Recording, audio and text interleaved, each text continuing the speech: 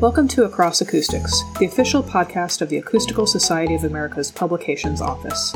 On this podcast, we will highlight research from our 4 publications.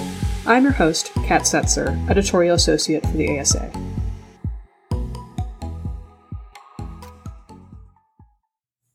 Today I'm talking to Jonathan Michael Broyles about his article, Investigation of Optimization Techniques on Structural Acoustical Shaped Concrete Slabs in Buildings, which appeared in the 42nd volume of POMA and is based on a presentation he gave at Acoustics Virtually Everywhere.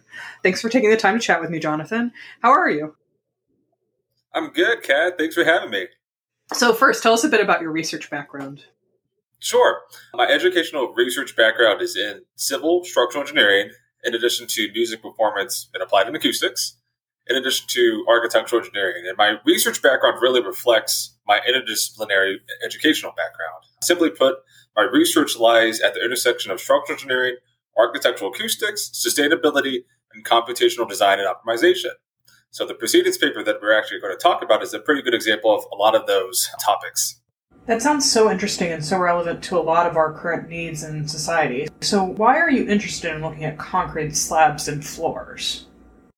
Yeah, great question. So this was somewhat subtle in the proceedings paper, but one of the major reasons that we're looking at concrete slabs specifically is because of their large contribution to the carbon footprint in a building. The building and construction industry contributes nearly 40% of global carbon emissions, which is very significant. Roughly 10% of global carbon emissions comes from the manufacturing and production of construction building materials.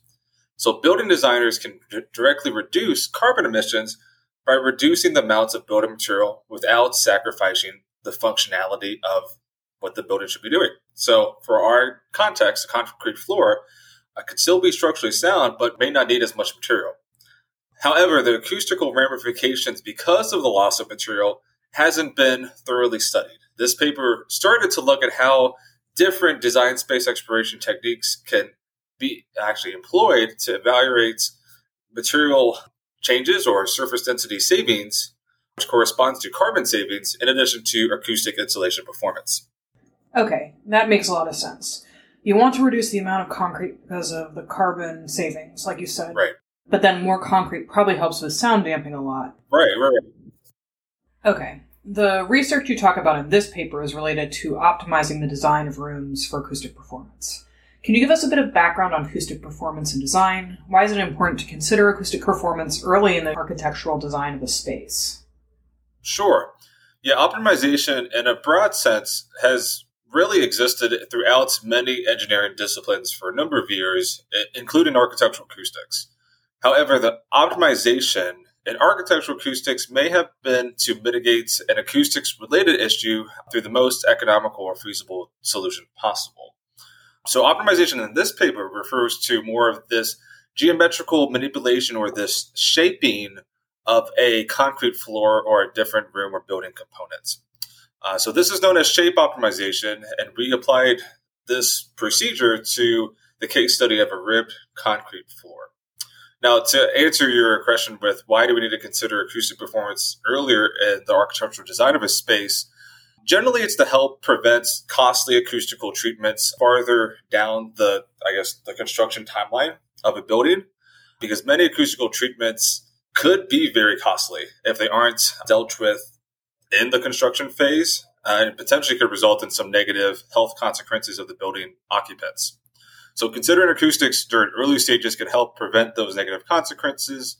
It should be noted, though, that the design practice is evolving, and building practitioners are really pushing the bounds of what conventional building design practice is like. So you see a lot of mass timber buildings out there, non-traditional elements like these shaped slabs, just for some examples. Okay, got it. Yeah, so kind of just trying to save time and energy and the health of people, like you said. So what are some of the techniques currently used for acoustic optimization? Yeah, generally speaking, acoustical engineers use, I would say, modeling techniques, and like computational ray tracing models is a good example of that, that rely on performance convergence. And this convergence is, in a way, a result of optimization. Specifically, it's a minimizing of an error until a certain threshold is met, like a has to be below a certain threshold to ensure that convergence has been met.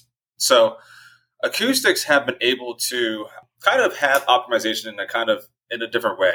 But additionally, acousticians have to balance not just a singular building objective or an acoustic characteristic. They generally have to balance multiple objectives, like the reverberation, the clarity, and the loudness in one single room, which is unique to architectural acoustics, and why optimization strategies could be very applicable. This is generally not done by using a formal optimization technique or an algorithm, but the concept is still kind of there in practice. It's same with the different design space exploration techniques that we'll get into as well. Acoustical engineers could evaluate a few different designs before ultimately deciding on a specific final design, but very few people actually use, I would say, these more advanced optimization procedures in design practice, potentially missing opportunities for non-traditional and high-performing designs. And the Paris Philharmonic did use some of these more advanced strategies, and it's a very unique concert hall, a very, very fun concert hall. Awesome. Cool. So first, before we get into these strategies, let's talk about parametric, structural, and acoustic modeling. What are they, and how did you use each of them in this study? Yeah. So I'm going to be I'm going to try to simplify it for each of these, but parametric modeling refers to the modeling process, a specific geometric model that has the ability to be manipulated by changing the shape of the geometry as dimensional design variables are modified. So in our floor system, for example, we could have a variable that manipulates how thick the top slab is, in addition to maybe the curvature of the ribs or even the rib depth. For the structural model, in our case study, it basically refers to the design and analysis of a structural system, specifically the concrete floor. It should be noted that structural modeling doesn't always have to have a built-in application, but in our paper, there is that built-in application. So the concrete floor in our paper had to meet and ensure structural integrity, so meet design codes to actually be considered in our design space exploration techniques. Now, acoustic modeling broadly refers to like any analytical or computational model that can simulate the acoustic performance of a building element. And again, acoustics, there's so many broader acoustic modeling definitions out there, but ours is more tailored to a building application. In our study, we used an analytical expression based on the infinite panel theorem to numerically obtain just the transmission coefficients across a broad frequency range. And these transmission loss values were then used to obtain the acoustical objective of sound transmission class, or STC. Okay, got it. What is sound transmission class exactly? Yeah, sound transmission class is a single integer value that quantifies the airborne sound transmission performance of a building element like a floor or even a wall. Okay, got it. Can you describe the computational techniques that you looked at in this study? Why did you choose to look at these techniques in particular? Sure. So the three different computational techniques that we explored in our study were Latin hypercube sampling, multi-objective optimization, and constrained optimization. And these three techniques were chosen because they are commonly used in more advanced computational design frameworks, especially with an architectural, connotation and application. Second, they provide different resolutions of design space exploration. And third, they require varying degrees of computational capacities. And I'll explain that a little bit more in these broader definitions. So, Latin hypercube sampling of a design space really is basically looking at random points in a design catalog to provide insight on design performance of the designs that I'm looking at. So imagine I'm reading a catalog. I'm looking at a few random, but strategically random designs to kind of see how they perform for the design objectives that I'm curious about. In our study, we were looking at, again, mass density and STC. So Latin hypercube sampling can give us a broad definition while exploring parts of the design space. Multi-objective optimization is a pretty common optimization strategy utilized when evaluating designs based on two or more competing objectives. Again, our study is looking at minimizing surface density and maximizing sound transmission class performance. So we wanted to find a series of high-performing designs that had great performance for STC and very low surface density. So these shapes were, again, had the least amount of material, but provided good acoustic insulation performance. And I want to emphasize again, multi-objective optimization found a series of high-performing designs, so more than just one. But constrained optimization only converges to one. It strategically investigates the design space to find the single best design when optimizing for one objective, while there's constraints applied for the other objectives. So in our study, we use constraint optimization for different STC ratings, like an STC of 50 or 55, to find the one design that had the least amount of surface density while constraining to that STC rating.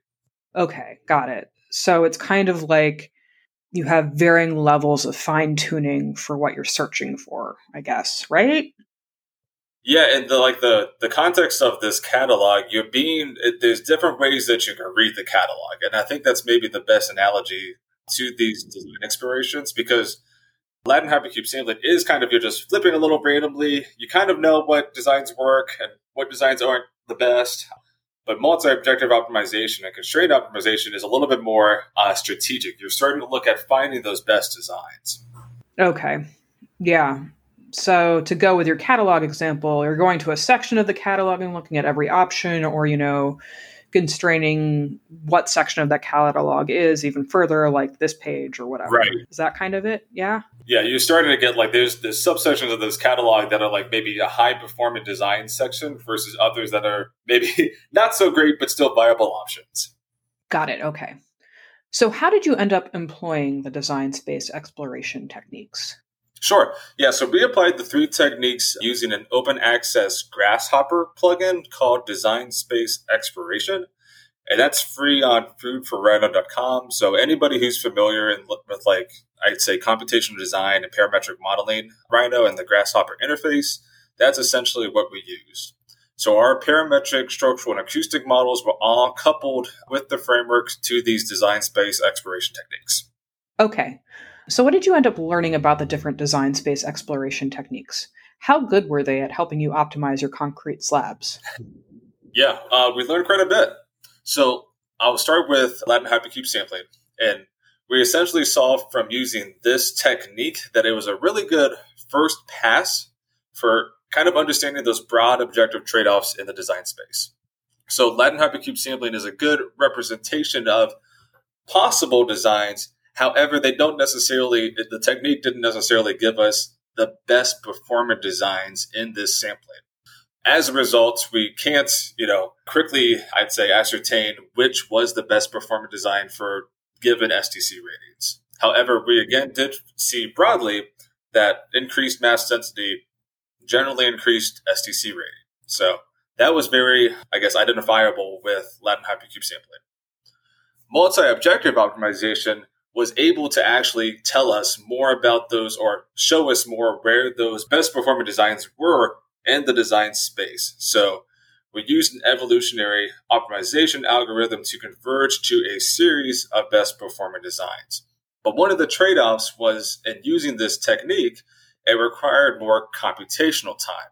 And I'll maybe preface with, it had to also, we were under the, constraints of having these simulations run pretty much at the same computational time. So if LHS or if Latin hypercube sampling took 5 hours, we'd have Mu also run for 5 hours, because you can run these different optimization and design space exploration techniques for a while and ultimately get to the same results.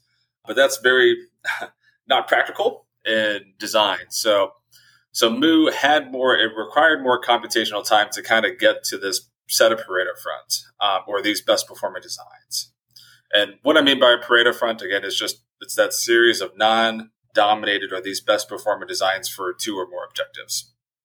For constrained optimization, we did see that it was the best technique for finding a single best design, but it's very hard, again, to kind of see broad trade-offs in the design space, again, because you're ultimately converging to a single design. So to actually get kind of this broad trade-offs and to find that Pareto front approximation or a series of best performing designs, multiple iterations and multiple simulations are needed. So I guess in summary, we kind of see these different design resolutions or different ways to explore this catalog with different efficiencies depending on what we need and our design problem. That's really interesting. What are the next steps in research related to optimizing the design of rooms for acoustic performance? Yeah, research-wise, one clear next step is to include not just STC, but also the Impact Sound Insulation Objective, or IIC, Impact Insulation Class, and an optimization framework to further explore how this trade-off between reducing material consumption and carbon savings affects, acoustic insulation performance for both air and structural borne sound. So that's a clear next step. But these design space exploration techniques could also be used to further explore other architectural acoustic phenomena, including like reflection, sound reflection, echoes, the sound absorption of different elements. And this could be applied at different scales, not just like the building element scale, but potentially at a full room level or even a full building. So there's a lot of different ways that these optimization strategies could be used to really find some, I would say, novel acoustical solutions in our field. And I'll note as well that design practitioners should be, there is a little bit of a ceiling, or I guess there's a floor to jump on to get, familiar with these computational design techniques. But once you're able to get educated on these techniques, the opportunities to, to further research and to, converge towards better performing design solutions is endless. So, and I'll maybe finalize, I'll conclude with, I think the majority of the profession is starting to become more educated on these opportunities too, which is very exciting. Yeah, it sounds like we might see some big changes in how we engineer our buildings to hopefully better impact acoustics and better impact the environment and so on. Right. Do you have any closing thoughts?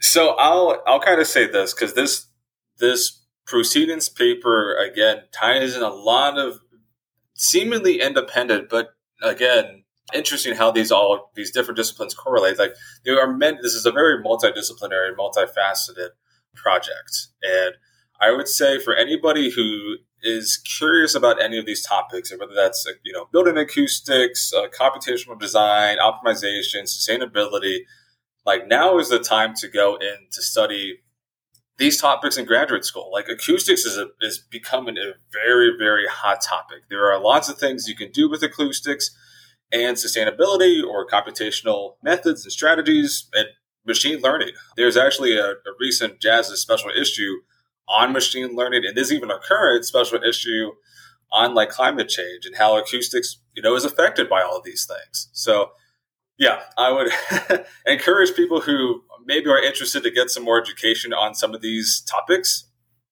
go pursue a graduate degree. Now is the time. Sounds good. Amazing. Well, I'm not going to lie.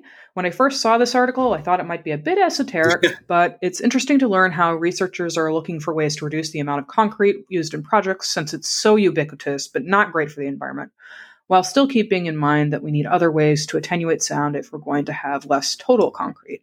It's a really interesting question that touches people's lives more than they may think, or at least more than I thought or realized. Thank you again for speaking with me today, and I wish you the best of luck in your future research. Of course, Kat. Thanks again. Thank you for tuning into Across Acoustics. If you would like to hear more interviews from our authors about their research, please subscribe and find us on your preferred podcast platform.